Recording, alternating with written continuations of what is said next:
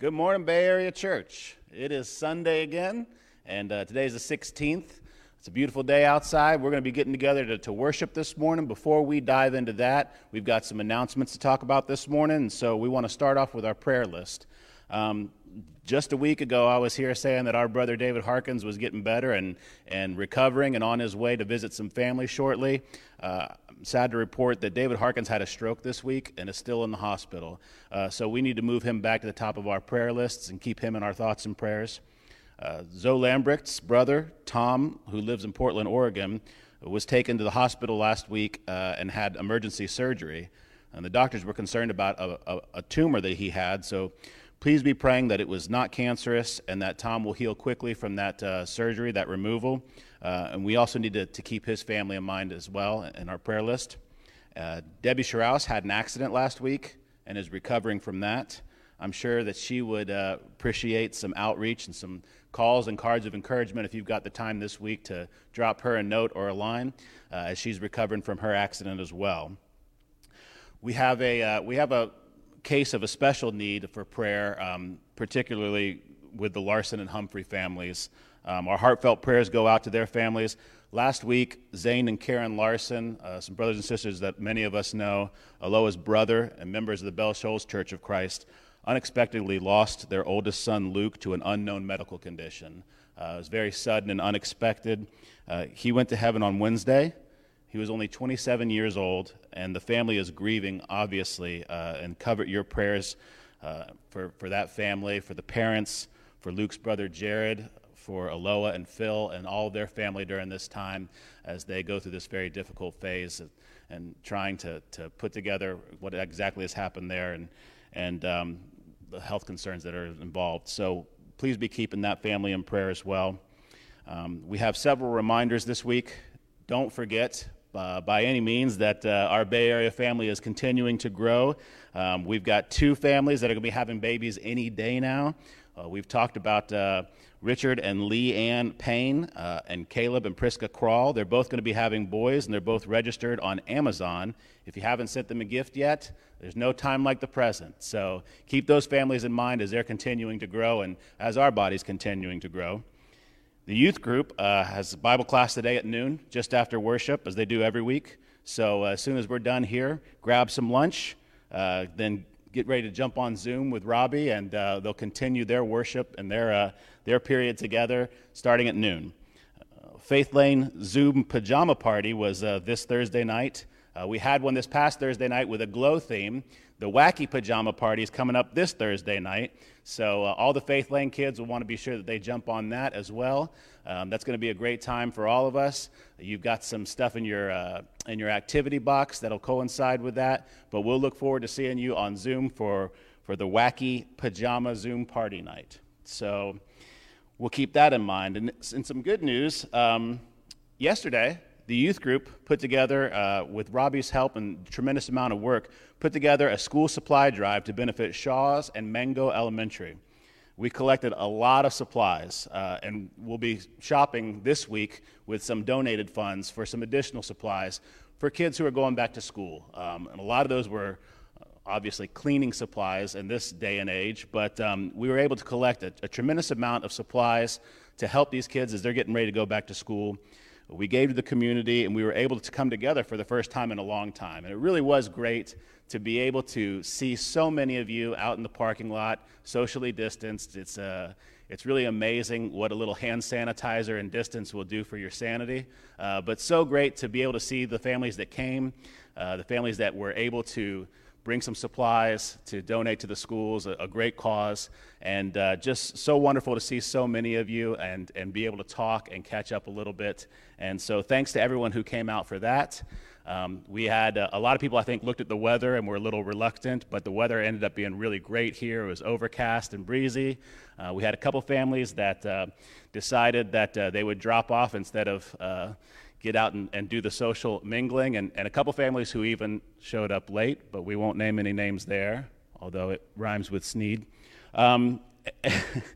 It was a great time, and just really a great opportunity to get together. If you've been missing opportunities to get together, whether it's in person or whether it's via Zoom, please take an opportunity to go to the church website and find a small group to get involved with.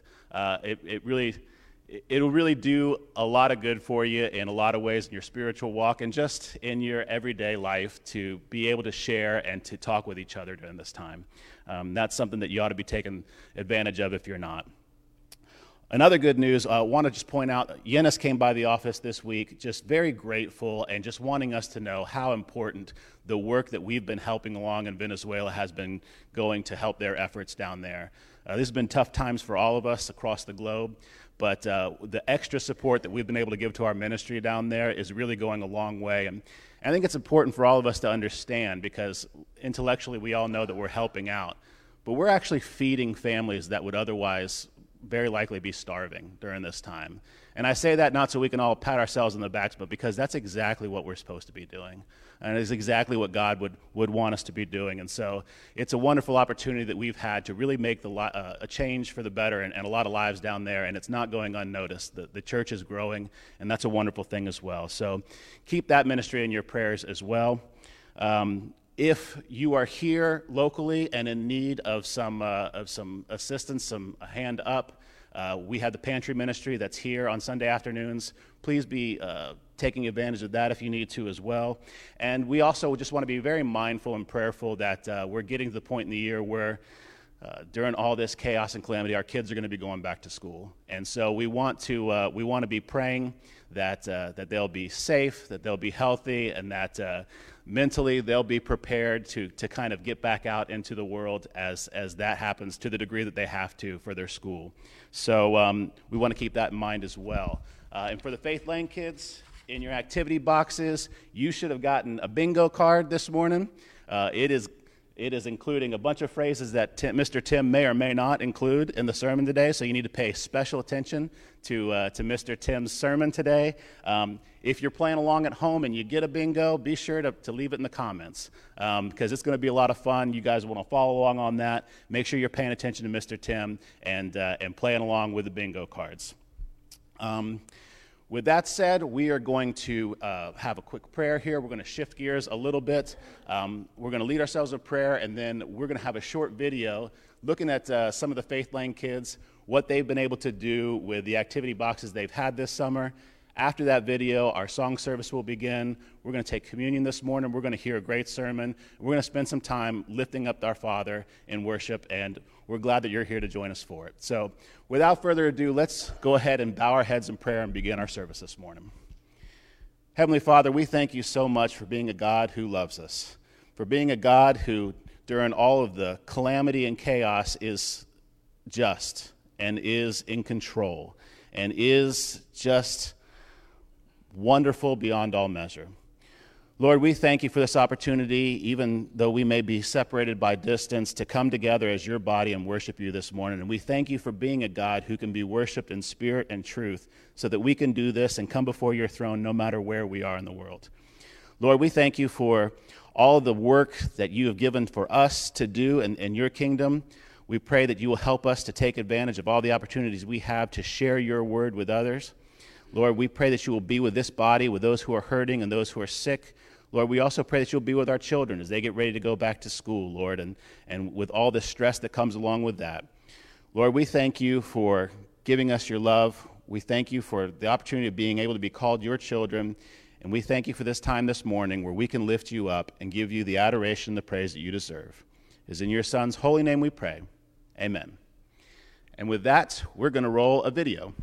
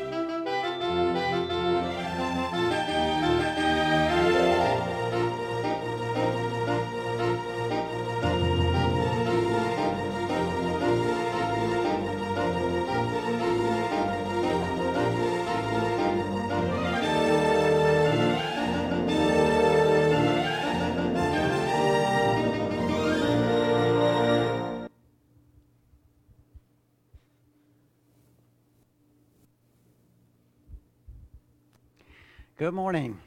Okay, put your coffee cup down. You can't sing with coffee in your mouth. If you're sitting in your lazy boy, put your feet down. You can't breathe. I can't see what you're doing, but I hope that you will join in as we begin worship now, that you'll sing along with us, not just listen to us. And we have a great period of worship as we commune together from a distance. Glory Land Way.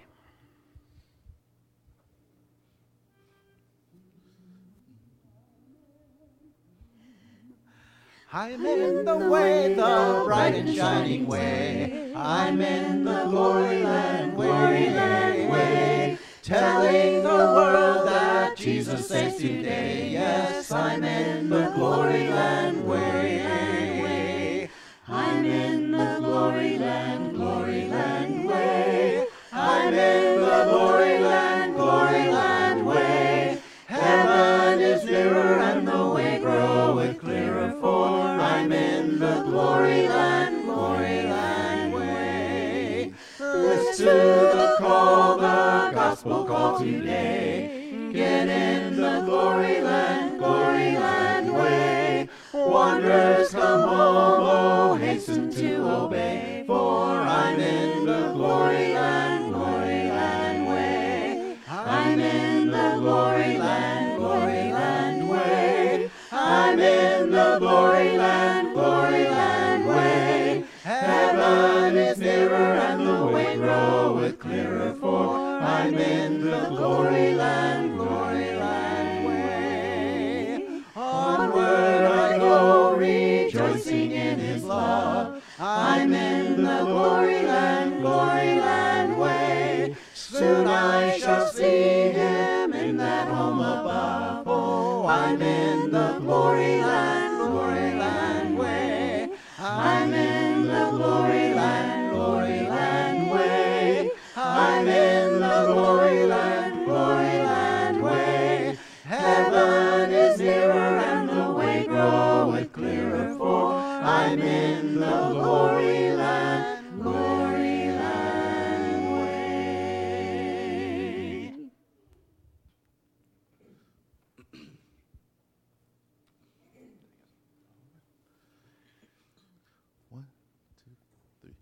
Lord, the people praise you. Lord, the people praise you. And lift you up and raise you. Lift you up and raise Lord, you. you are the Holy One. You are the Holy One. You're the one, you're the only one. You're the one, you're the only one. And Lord, the people love you. Lord, the people love you. And place nobody above you. Place nobody above Well, you are the Holy One. You are the Holy One. You're the one, you're the only one. You're the one, you're the only one. Whoa, hallelujah, hallelujah. Hallelujah. And all the glory is due you. All the glory is due Well, you are the Holy One. You are the Holy One. You're the one, you're the only one. You're the one, you're the only one. And bless your name, Lord Jesus. Bless your name, Lord Jesus. The only name that frees us. Only name that frees Well, us. you are the Holy One. You are the Holy One.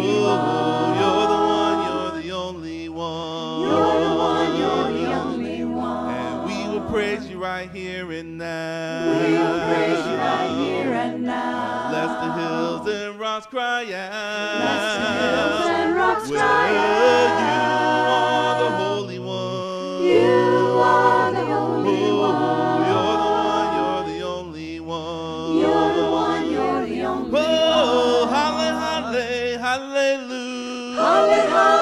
Hallelujah. And all the glory is due you. All the glory is due Well, you. you are the Holy One. You are the Holy One. You're the one, you're the only one. You're the one, you're the only one. And if we had 10,000 hands, If we had 10,000 hands, we will bless you as you command. we will bless you as you Well, command. you are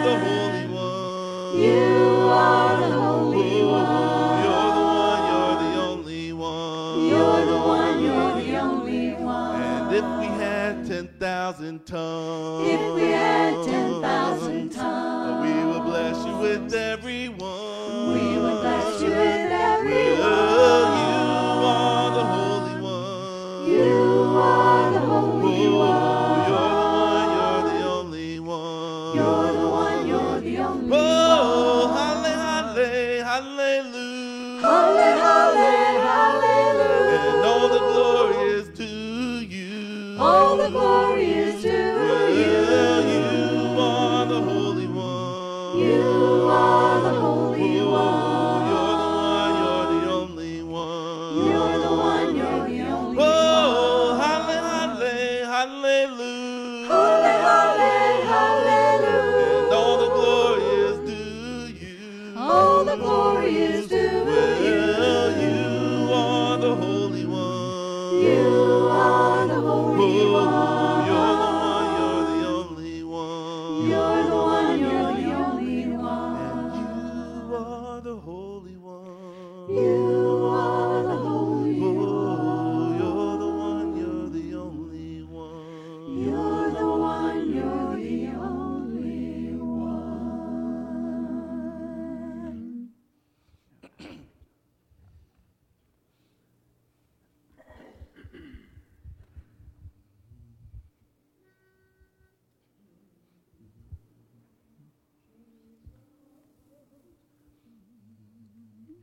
Jesus, let us come to know you.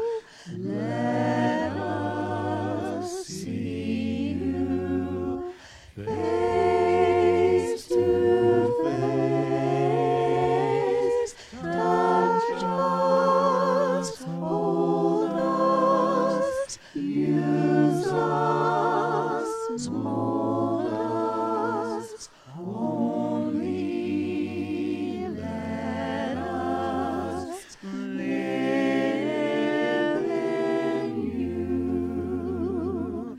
Jesus, draw us ever nearer. Hold us in your loving arms. Wrap us in your gentle presence. When the end comes, bring us home. We're going to share together in communion after this next song. Craig Johnson's going to come. He's going to share some thoughts with us. Before he comes, we're going to sing In Need.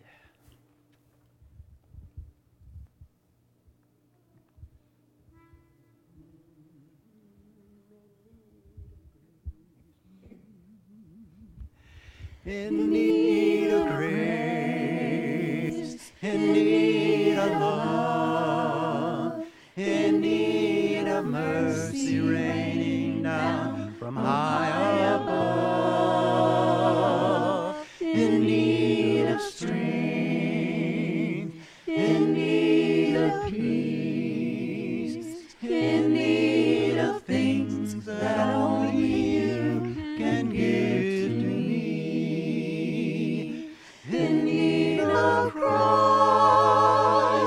the perfect Lamb, my refuge strong, the great I am.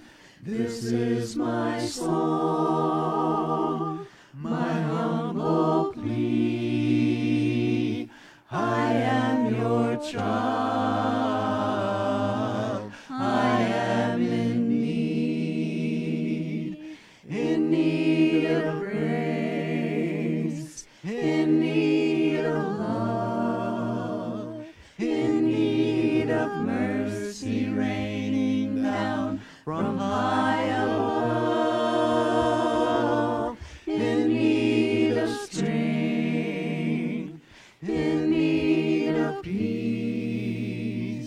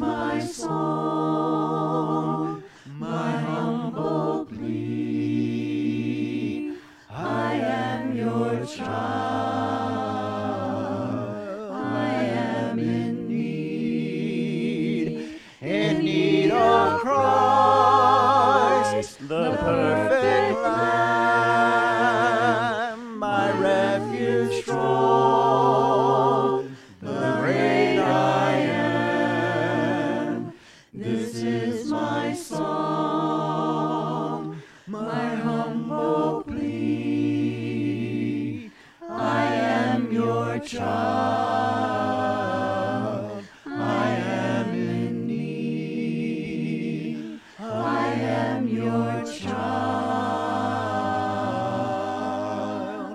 I am in need.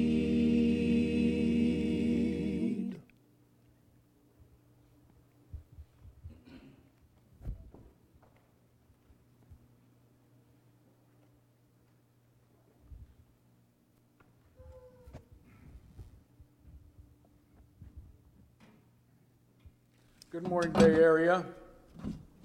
It's a good time to be a Christian. Microphone. Good morning, Bay Area. It's a good time to be a Christian. If you fall asleep during the sermon, you can rewind it. As I stand before you today, I stand for Jesus.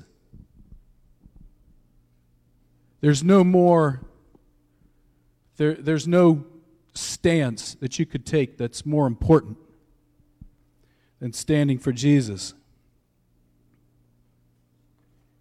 Have you ever wondered, though, where you might have stood on the day Jesus was crucified? I have. And long before I began preparing what I might say here today. Maybe I would have been standing by John and Mary, right in front of Jesus, in plain sight of everyone else. Maybe I would have been hiding like the other apostles. Not a bad idea, considering Jesus had told Peter, "Put down your sword." Maybe I would have been standing with the angry crowd of accusers who wanted nothing more than to be rid of Jesus completely. They were certain they were doing the right thing. Besides, the punishment that day for saying you're God, death. They were simply demanding justice. Problem is, Jesus is God. He's the Son of God. He rose from the dead and proved it. And so, Jesus willingly suffered the most terrible injustice in human history. If ever there was a man who could have saved himself from the injustice carried out that day, it was Jesus. If ever there was a man who could have saved his people from oppression by the Romans, it was Jesus. But he didn't do that. His focus is on things above, not of this world. I don't know where I would have stood that day. If God chooses to close your eyes in order to fulfill His righteous will, there's nothing you can do about it. Trust me. We stand for Jesus. We follow Him, striving to follow all of His commandments, even the difficult ones, like love your enemies, pray for those who persecute you. There's your answers. Jesus said, "Come unto me, all ye that labor and are heavy laden, and I will give you rest. Take my yoke upon you and learn of me, for I am meek and lowly in heart, and you shall find rest unto your souls. For my yoke is easy and my burden is light." Our world is changing, and we must change with it. We must be resourceful and come up with ways to pull closer to an unchanging God. We need to love all of our brothers and sisters in Christ, in spite of any differences, in the way that Jesus commanded us to love one another, as if we would die for each other. Anything else is unacceptable to the Lord. Faking it won't make it. Let's remember Jesus now and the love that He showed us when He reached out His hands from east to west as if to say, "This is how much I love you. Let's pray. Father in heaven, He who was and is and always will be, as we approach the throne of grace, we're mindful that we can never thank you enough for the sacrifice that was made for us so that we might have hope of salvation when this life is over. Thank you for this bread and this cup, which represents His broken body and His shed blood, the blood of His new covenant. Bless this bread and this cup, and bless all who are partaking of it, and may we do so in a manner which is pleasing in your sight until He comes again. In Jesus' most holy name we pray. Amen.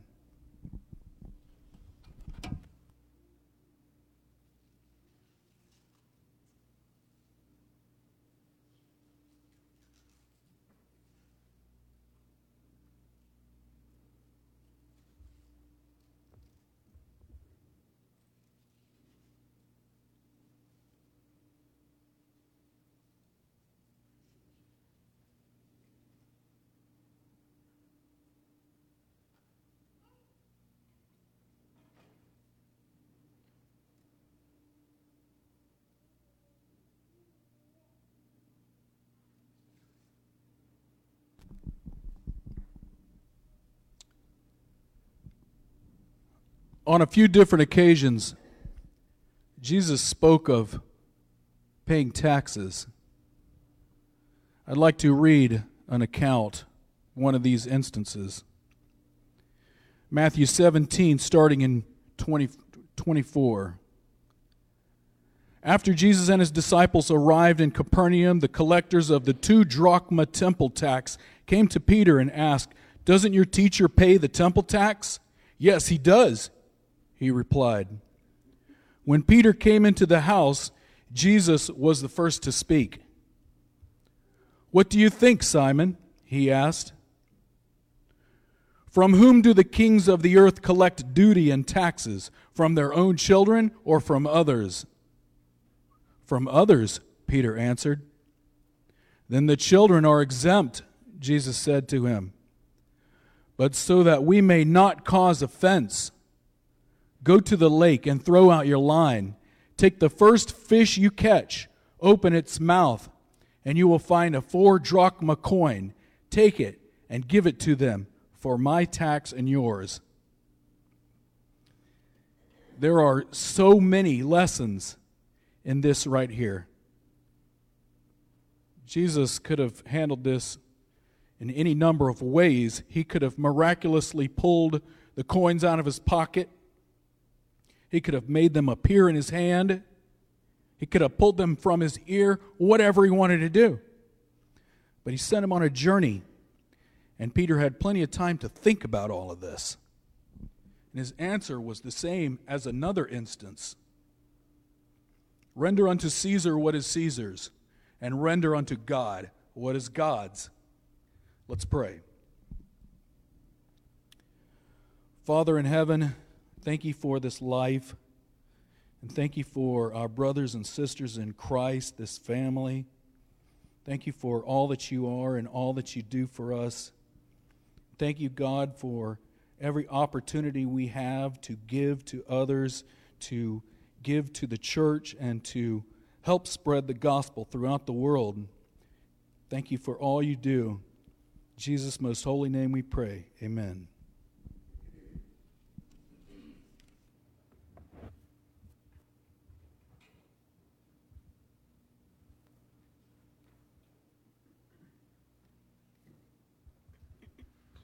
Let's sing a few more songs before Tim comes and speaks to us.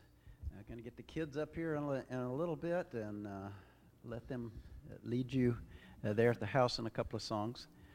Before that, though, we'll start with "Create in Me a Clean Heart."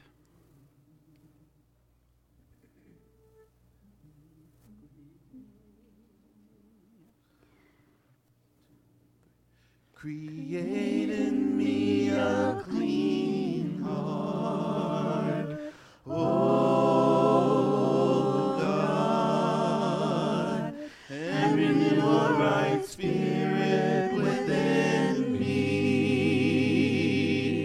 Create in me a clean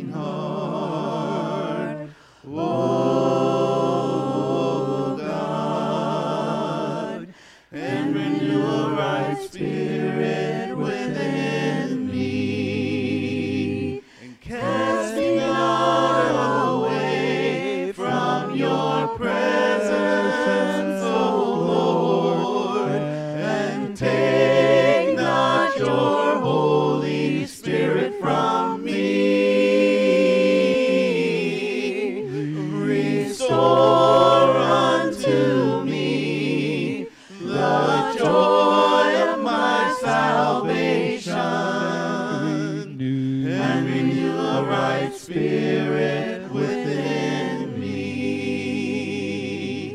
Create in me a clean heart, O God, and renew a right spirit within me. Create in me a clean heart, O God, and renew a right spirit within me. And cast me not away from your presence, O Lord, and take not your Holy Spirit from me. Restore unto me the joy of my salvation, and renew a right spirit within me. Create in me a clean heart, O God.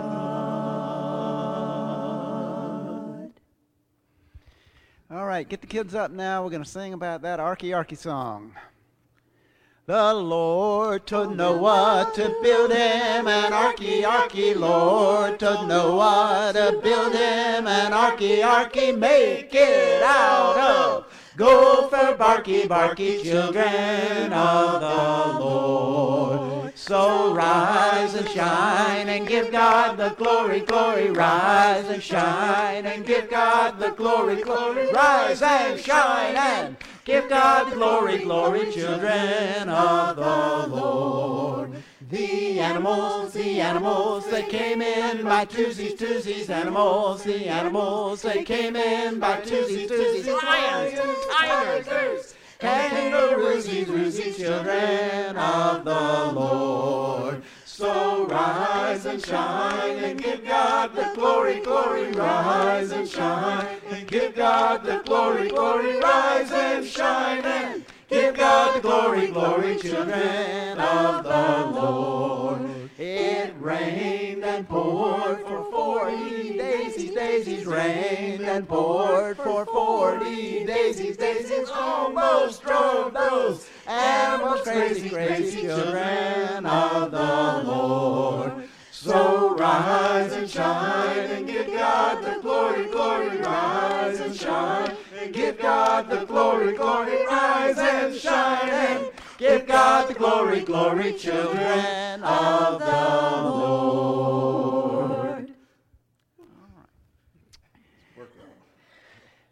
This next song is not one of our usual kids songs, and really isn't a kids song, but it has kind of a history with some of us, with our family particularly.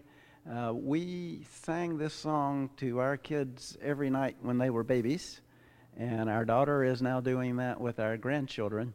Beautiful song about God knows us and He cares for us.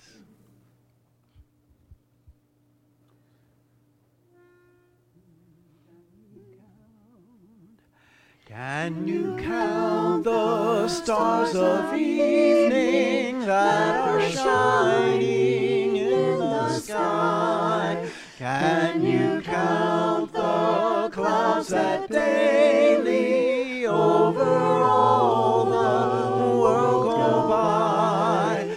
God the Lord, who doth not slumber, keepeth all the boundless number, but He careth more for thee, but He careth more for thee. Can you count the birds that warble in the sunshine all the day? Can you count the little fishes that in sparkling waters play?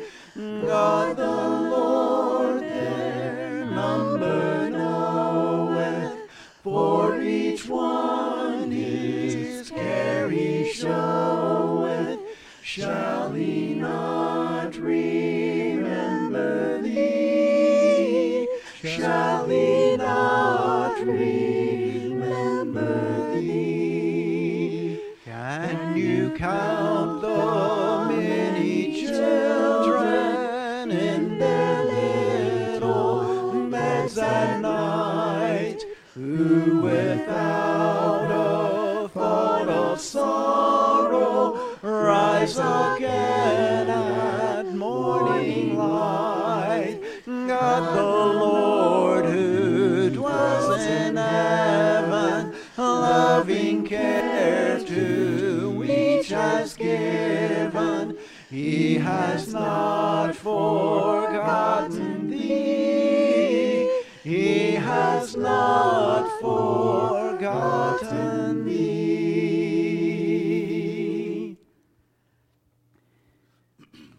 Tim's going to come and speak to us after this next song, and Orlando's going to lead us in, give us clean hands.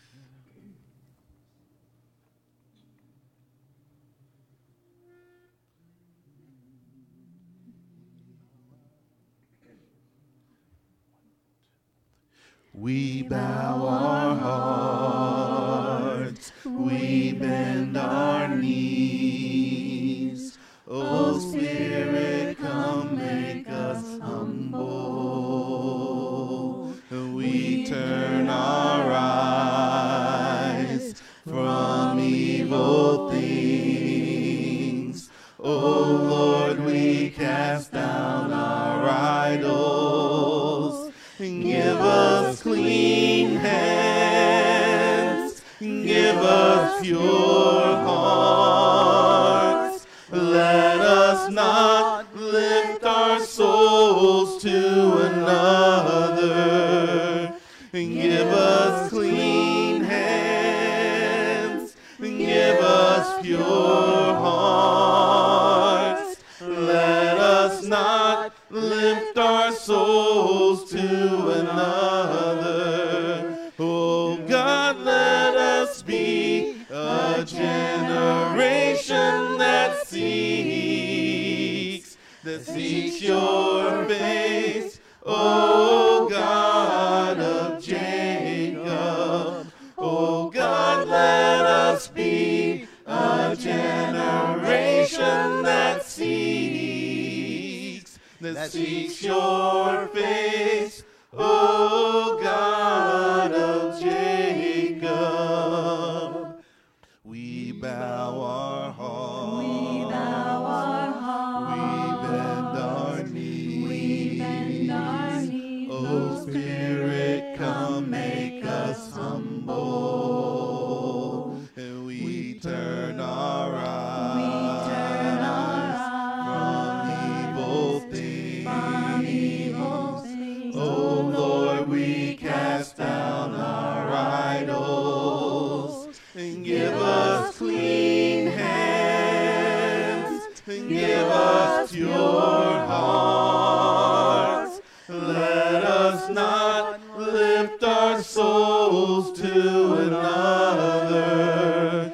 And give us clean hands. And give us pure hearts. Let us not lift our souls to another. Oh God, let us be a generation that seeks your face, O God of Jacob. Oh God, let us be a generation that seeks your face, O God of Jacob.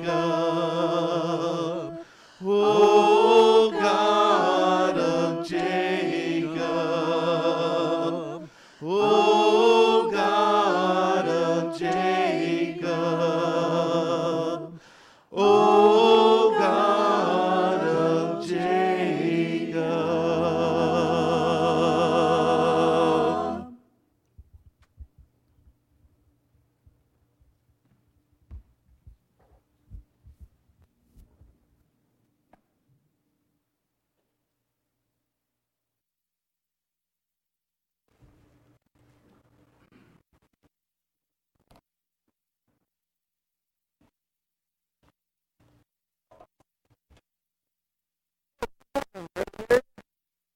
Glad that you are with us this morning. Welcome to I want to say welcome.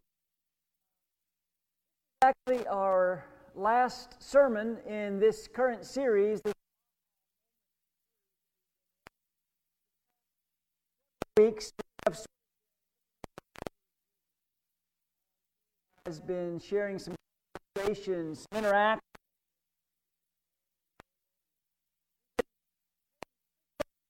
This bright light of truth.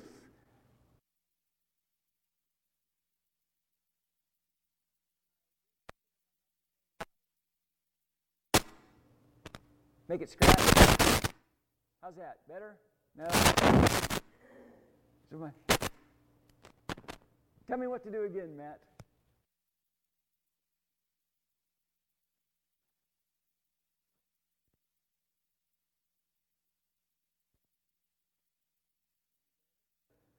Closer?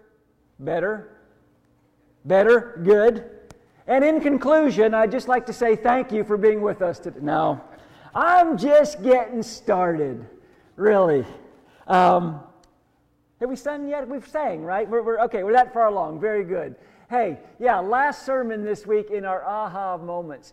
And we have been using as our text for this sermon series a statement that Jesus made. You recognized it 5 weeks ago when I read it for the first time. I hope it means a little bit more to you today after the fifth Sunday that we're sharing it. But our anchor text is John chapter 8, verses 31 and 32. John writes this, "To the Jews who had believed him, Jesus said, 'If you hold to my teaching, you are really my disciples. Then you will know the truth, and the truth will set you free.'" You know, that really is a powerful statement that Jesus makes. And I hope that our familiarity with that passage doesn't diminish the transformative power of what Jesus is saying. If you hold to, if you abide in my word, if you hang on, if you buy into this kingdom stuff, if you do what I tell you to do, you will know the truth. And the truth will set you free. I told my wife this is going to be my last sermon in this Aha Moment series, and she said, "Isn't all the teachings of Jesus kind of produce an aha moment?" And yes, that is true, but I didn't want this to be like a 10-year series, and I think we'd get tired of the graphics, but actually our aha moment is going to be a little bit different this morning. In the past, we've been looking at some conversations, some things that Jesus has interacted with some different people, and we've watched as he shine this bright light of truth, you know, on these different people in different situations, and we've been able to watch them respond to the truth that Jesus is showing and sharing. We've kind of been able to see how they react. This morning, we're going to take a look at something that Jesus says, and it is a powerful statement. It is an aha moment. It is a bright light of truth. He's going to say it to a large group of people, but we don't get to see how they respond. We don't really know what they do with the information. We know they're amazed because Jesus' teaching is amazing, and it was Jesus doing the teaching, so we know they're amazed, but we don't really get to see how they react. So in a lot of ways, today's aha moment is really for us. Jesus is going to shine this truth into our lives, into our circumstances. And we've got to decide what we're going to do with that truth, how we're going to respond. So, you know, I always sort of hesitate to speak in absolutes, but I absolutely guarantee that what Jesus is going to talk about this morning is something that we all need to pay close attention to. I guarantee it is something that you struggle with, something that I struggle with as well. So, open up your Bibles to Matthew chapter 7. If you've got a red letter edition copy of the Bible, almost the entire 7th chapter of Matthew is going to be in red. Just the very end isn't, but the whole chapter is a teaching of Jesus. Chapter 7 is, you know, the back end of what we know as the Sermon on the Mount. Today we're really going to focus on the first couple verses of Matthew chapter 7. I'll warn you, what Jesus says is a little bit uncomfortable, a little bit convicting for sure. Matthew chapter 7, verse 1. Do not judge, or you too will be judged. Boy, everybody knows that passage, right? Do not judge, or you too will be judged. For in the same way you judge others, you will be judged. And with the measure you use, it will be measured to you. And then verse 3 is really where I want to sort of focus. Why do you look at the speck of sawdust in your brother's eye and pay no attention to the plank in your own eye? How can you say to your brother, let me take the speck out of your eye, when all the time there's a plank in your own eye? You hypocrite. First take the plank out of your own eye, and then you'll see clearly to remove the speck from your brother's eye. This morning, I want to talk a little bit about the speck and the plank. And I want to get there by telling you that you can divide all of the world's population into two groups. Everybody that's walking the face of the earth, you can break them down into two groups. And I'll share with you those two groups. Here you go. Everybody else and you.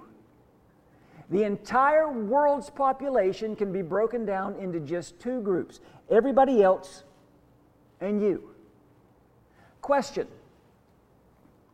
Which circle are you in charge of? That would be the you circle, right? Which circle do you have control over? That would be the you circle. Which circle do you not have control over? Which circle are you not in charge of? That would be the everybody else circle, right? This is not subtle teaching that Jesus is sharing. This isn't sneaky stuff he's sharing. This is pretty plain teaching. There are other people's faults, everybody else, and there are my faults, me, you. You would think that we would be more interested and more invested in our faults than everybody else's faults. You would think we would care more about our problems, my problem, than everybody else's problem. But the truth is, we tend to focus on everybody else's issues, everybody else's problems, and pretty often, we don't even recognize the problems that we have. We don't recognize our issues. Plank? What plank? I don't know what you're talking about. Nothing going on in my life, but boy, there's something there in your life. And I'm telling you, this is so prevalent. It is so widespread. It happens all the time. It happens to all of us, and it happens everywhere. I'll give you an example, a personal example. When I leave my home in the mornings, I drive to the office, and I come here to the building. I usually jump on I-4. And I don't stay on it very long. I get on at McIntosh Road. I get off at 579. So for a couple of miles, me and 120,000 of my closest friends are driving down I-4. I've concluded there are two types of drivers on Interstate 4. There are maniacs and there are idiots. Everybody on I-4 can be divided into those two groups, maniacs and idiots. The maniacs are everybody that drives faster than I do. The idiots are everybody that drives slower than I do. If somebody comes flying by me at 95 miles an hour, I think, what a maniac. That maniac's going to kill somebody. And then I come up on somebody that's like going 5 miles under the speed limit, and I'm like, come on, what's this idiot doing? Now speed up, move over, get out of the way. Which of course means that I am simultaneously being a maniac and an idiot to everybody else on I-4. But that's just the way we think, isn't it? We are so good at seeing the fault in others, and we are so good at blaming other people. I saw a bumper sticker not too long ago that said, I didn't say it was your fault. I said I'm going to blame you. Pretty honest driver, I think. No, I can see your tiny little problem. I can see your tiny little issue. But I don't even notice my big problem. I don't even see it. This is the plank. I can't see that the problem is me. That the problem is my judgmental attitude. That the problem is I blame everybody else. I'm avoiding responsibility for my own life. You know, people go through their whole lives and they never even identify, let alone take responsibility for the things that are going on in their lives. In fact, right now, I suspect that some of you are thinking to yourself, boy, I sure hope whoever it is watching this morning. I sure hope so-and-so is tuned in because they need to hear this message. Not me. I don't need to hear this. I know everything he's going to say. I'm okay. But I really hope that they are listening this morning. Well, I've got good news and I've got bad news. The good news is they are listening this morning. They are tuned in. They're hearing me. The bad news is they are you. You're the one. I'm the one who needs this message. Jesus says in Luke chapter 6, verse 37, "Do not judge others, and God will not judge you. Do not condemn others, and God will not condemn you. Forgive others, and God will forgive you." The Apostle Paul is pretty quick to pick up on this light that Jesus is shining. Paul would write in Romans chapter 2, verse 1, this, "You may be saying, 'What terrible people you have been talking about.' But you're just as bad, and you have no excuse. When you say they are wicked and should be punished, you're condemning yourself, for you do the very same things." Paul is talking to Christians in Rome, and he's saying, you're so quick to judge people and to condemn people because of their sin. Come on. You're doing the exact same things. Verse 2, "And we know that God in His justice will punish anyone who does such things. Do you think that God will judge and condemn others for doing them and not judge you when you do them too?" And then notice what he says in verse 4. This is so great. "Don't you realize how kind, tolerant, and patient God is with you? Or don't you care? Can't you see how kind He's been in giving you time to turn from your sin?" Are we not called to be just as kind and tolerant and patient with other people as Christ and the Lord has been with us? Especially understanding that we're just as guilty as everyone else. I'm sure that you're familiar with the serenity prayer. Been around a long time. God grant me the serenity to accept the things I cannot change, the courage to change the things I can, the wisdom to know the difference. Let me give you a revised version of the serenity prayer.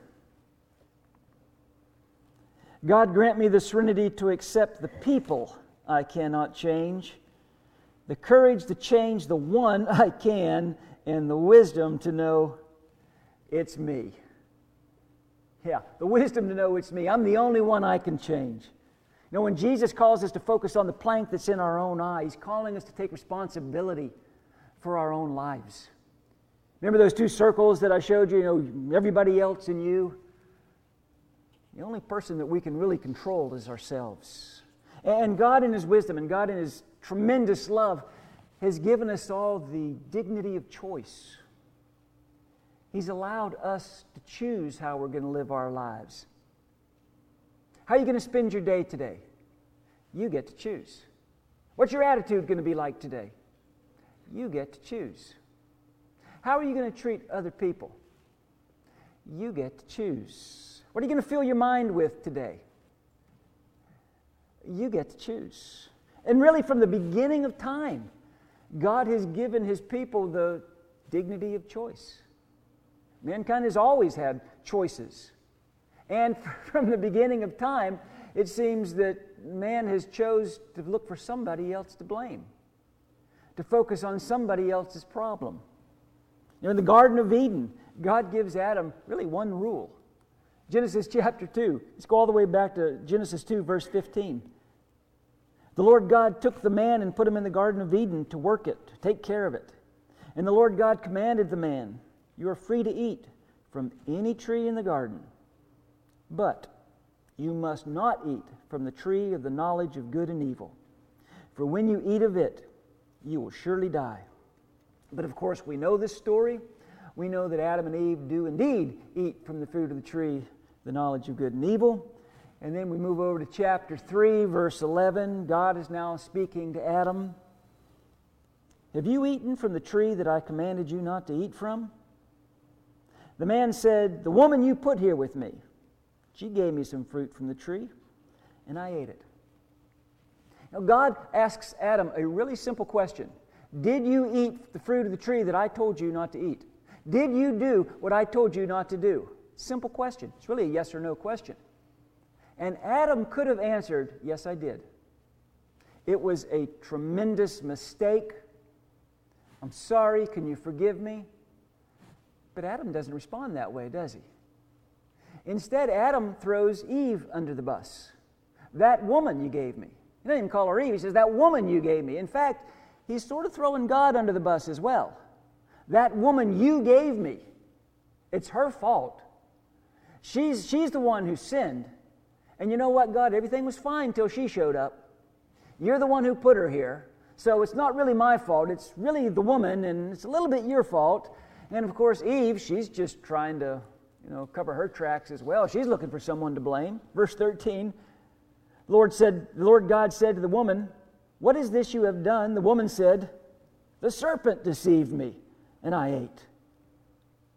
Listen, from the dawn of time, we have focused on other people's mistakes, and we've focused on other people's problems. From the dawn of time, we have blamed other people for our own faults.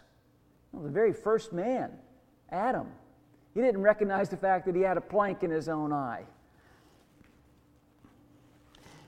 Andy Stanley writes about this very thing in the context of marriage counseling in one of his books. And he writes about the fact that pretty often someone will come in and want to talk about a marriage that has gone off the rails, a marriage that is in crisis. And usually it's just one of the partners will come in and want to sit down with him. And the conversation usually begins by that person telling him all the things that their spouse has done, and all the mistakes that their spouse has made, and all the things that their spouse should have the blame for. And they just want to talk about the other partner. And Andy usually stops him and says, listen, let me draw a circle for you. And he draws a circle on a piece of paper. And he says, I want this circle to represent all of the pain in your marriage. I want this circle to represent all of the problems and all the chaos that's going on in your marriage right now. I want you to draw a piece of this pie. Just draw whatever part of this pie that you think you're responsible for. What's your part in this chaos? What's your part in the pain? And generally, they will draw a pretty small sliver of this chaos pie. And they will acknowledge, okay, here's my responsibility. Here's my contribution to the problem. It's very small, but my spouse, they're contributing this huge amount. And he'll tell them, well, obviously, the main problem is with the person that's not here. And since the person that has the main problem isn't here, all we can really talk about is the part that you're contributing to the problem. All we can really talk about is your part because you are here. So let's agree to focus just on this little sliver, just on what you acknowledge as your contribution to the pain and your contribution to the chaos going on in this marriage. And interestingly enough, very few people can do that. Very few people can talk about their own issues and their own problems. All they want to do is talk about them. And we get so addicted, and I think that's the right word. We get addicted to looking for specks of sawdust in other people's eyes, all the while we don't notice the plank that's in our own eye. We get so addicted to looking for the problem in other people's lives, blaming other people, being judgmental toward other people. Let me stick with our theme of circles and pies and graphs for the morning. I want this circle to represent, I'm calling it the pie of responsibility. There you go. This is your pie of responsibility. And you can use this idea really for any area of your life. You've got a pie of responsibility for your marriage, if you're married, for your dating situation, if you're dating, work, school, really any part of your life, there's this pie of responsibility. You can use it for your kids, you can use it for your parents. Somewhere in this pie of responsibility is a slice that I can control. It's going to be different for everybody, I get that. It'll be different for every situation. If you are in a really large school, your slice of what you can control is probably going to be pretty small in that pie of responsibility. If you're homeschooled, it's going to be a much larger slice. If you work in this huge corporation, your slice of responsibility might be pretty small. If you're self-employed, that's going to be pretty big in your pie of responsibility. It's different for everybody. I don't know what it looks like for you. But I do know this.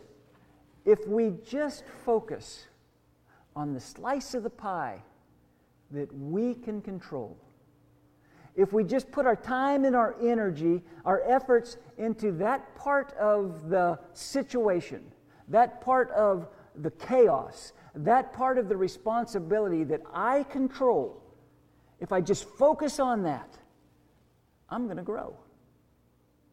My life will grow. My heart will grow.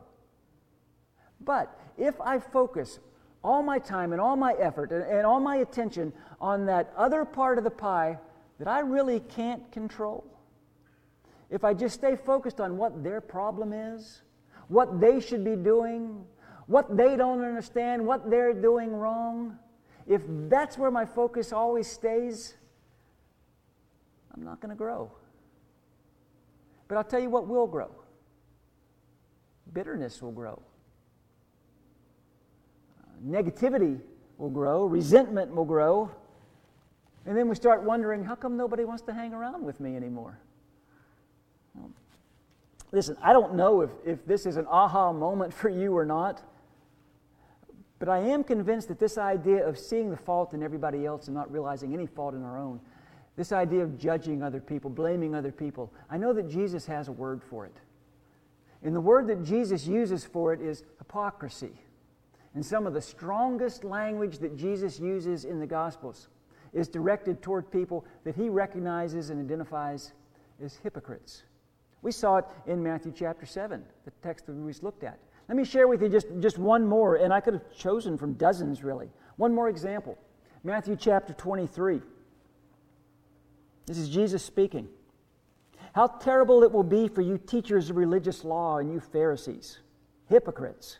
You're like whitewashed tombs, beautiful on the outside, but filled on the inside with dead people's bones and all sorts of impurity. You try to look upright. You try to look like upright people outwardly, but inside your hearts are filled with hypocrisy and lawlessness. Again, this is really strong language by Jesus.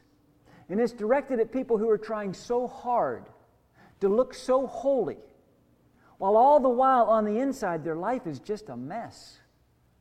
And the inside is really ugly, filled with hypocrisy and impurity. Again, we're really quick to notice the speck that's in someone else's eye. We're denying the plank that's in our own eye. There's a writer by the name of Elizabeth Ballard, and she talks about a defining moment in her life. A moment in her life that changed her life, she claims. And it happened when she was in the 5th grade. She grew up in a very poor home, and everybody knew it. It was kind of a custom around Christmas time for all the students to bring a gift for the teacher. Well, Elizabeth didn't have any money to buy a gift for her teacher, so instead she went in her backyard to where a pecan tree was, and she collected a little brown bag filled with pecans and took that to her teacher as a Christmas present.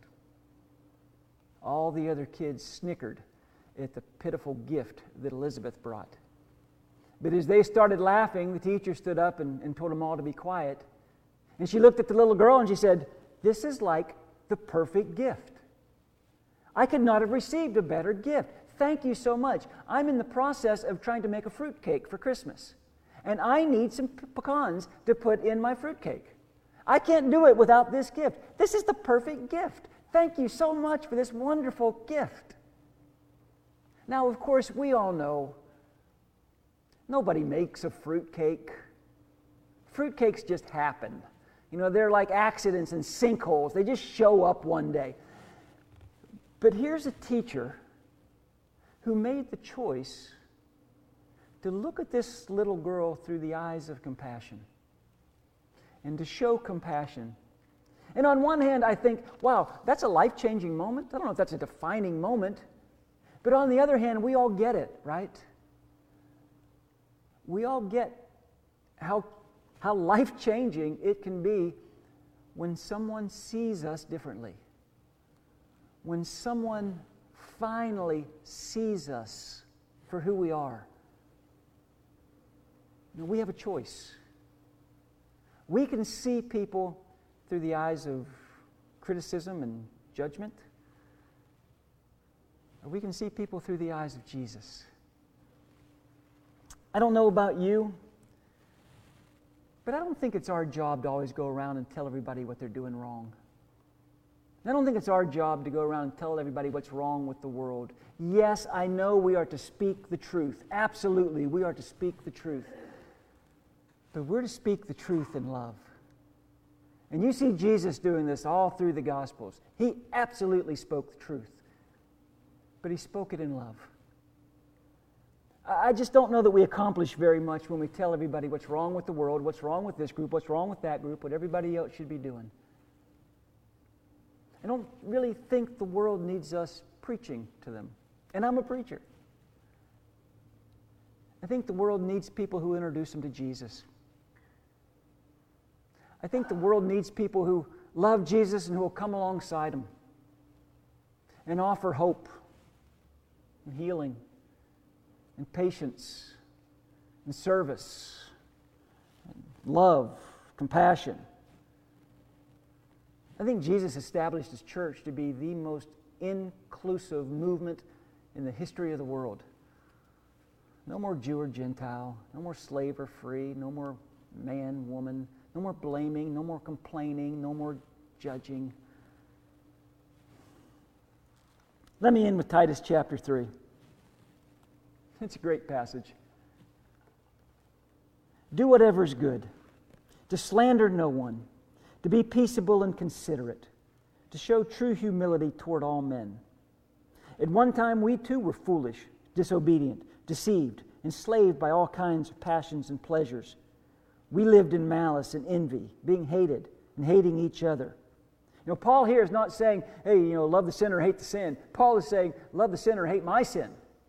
We were all in that shape. But then look what he says in verse 4. This is so great.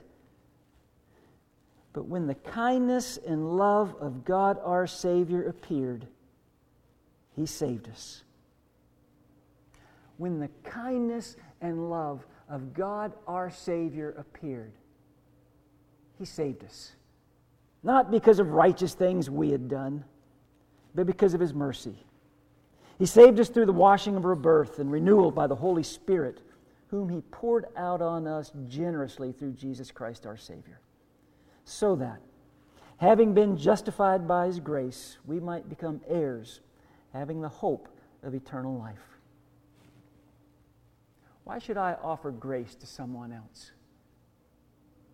Because so much grace has been showered on me. So this week, let's decide, I'm going to focus on the plank that's in my eye before I start looking for specks of sawdust in someone else's eye. That plank, that spirit of condemnation, that spirit of superiority, I'm telling you, it'll poison your heart. And it will destroy your witness. So this week, what if we all sort of agreed we're going to take responsibility for my life, for my slice of the pie, the part that I can control? Maybe it's a relationship, maybe it's a work thing. But if I'm focused on the wrong things, it's robbing me of my joy.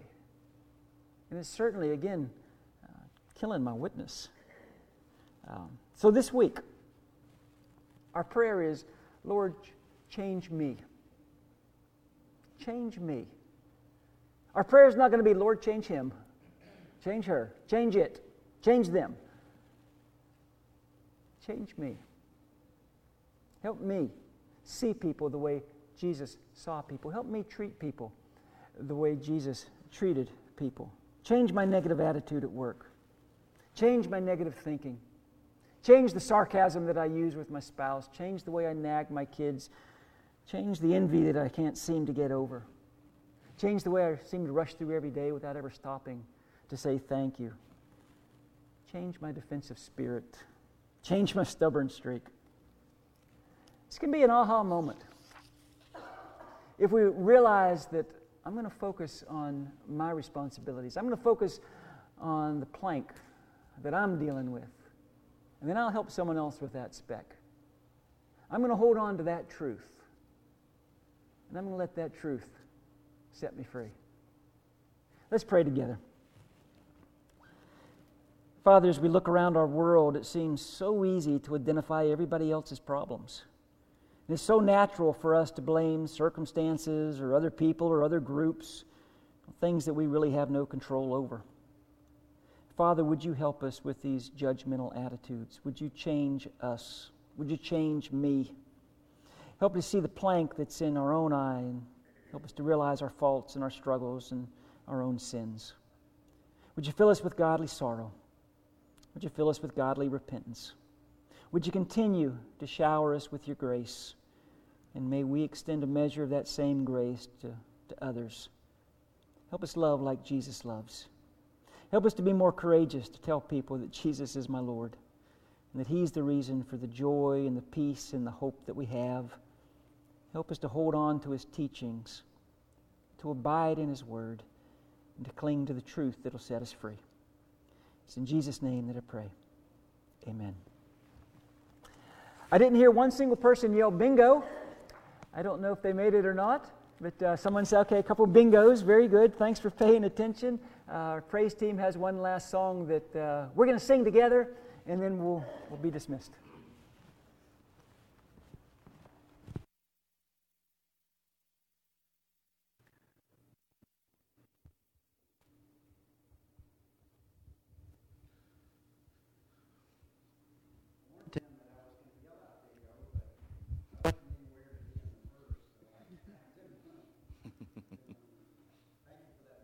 Tim, we're going to close with this is how we overcome with the version that we received back last year. By the way, we have not given up on the idea of having this this year. Have to be different, probably be a smaller group, and logistics will be different, but we're working on it and trying to figure something out, and more info to follow. But let's sing This Is How We Overcome.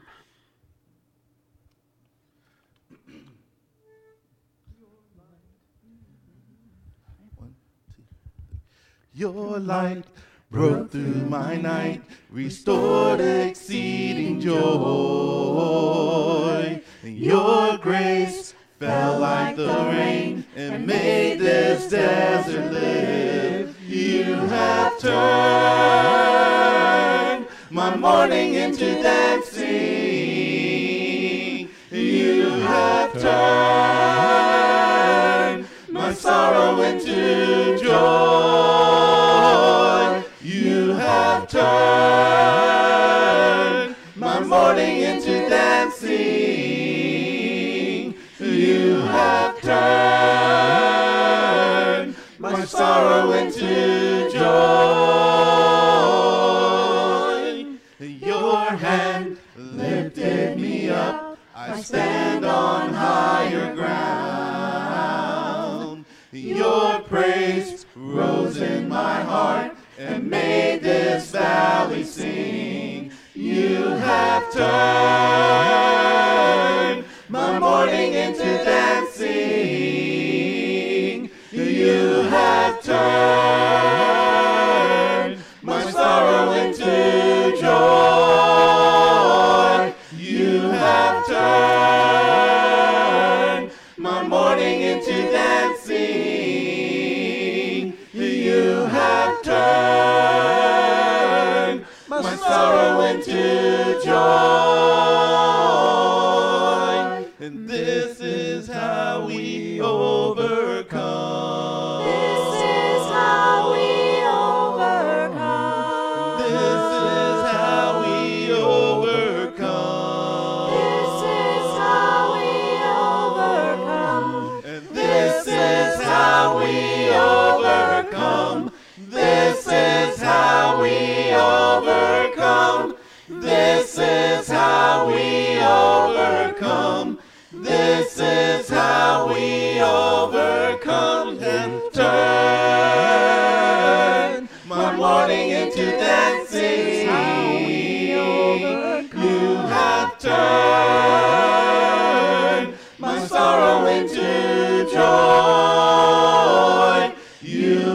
turned my mourning into dancing. How we overcome. You have turned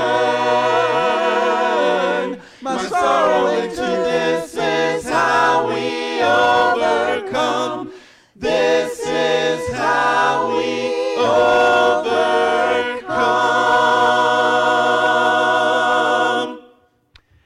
Overcome this week. Have a great one.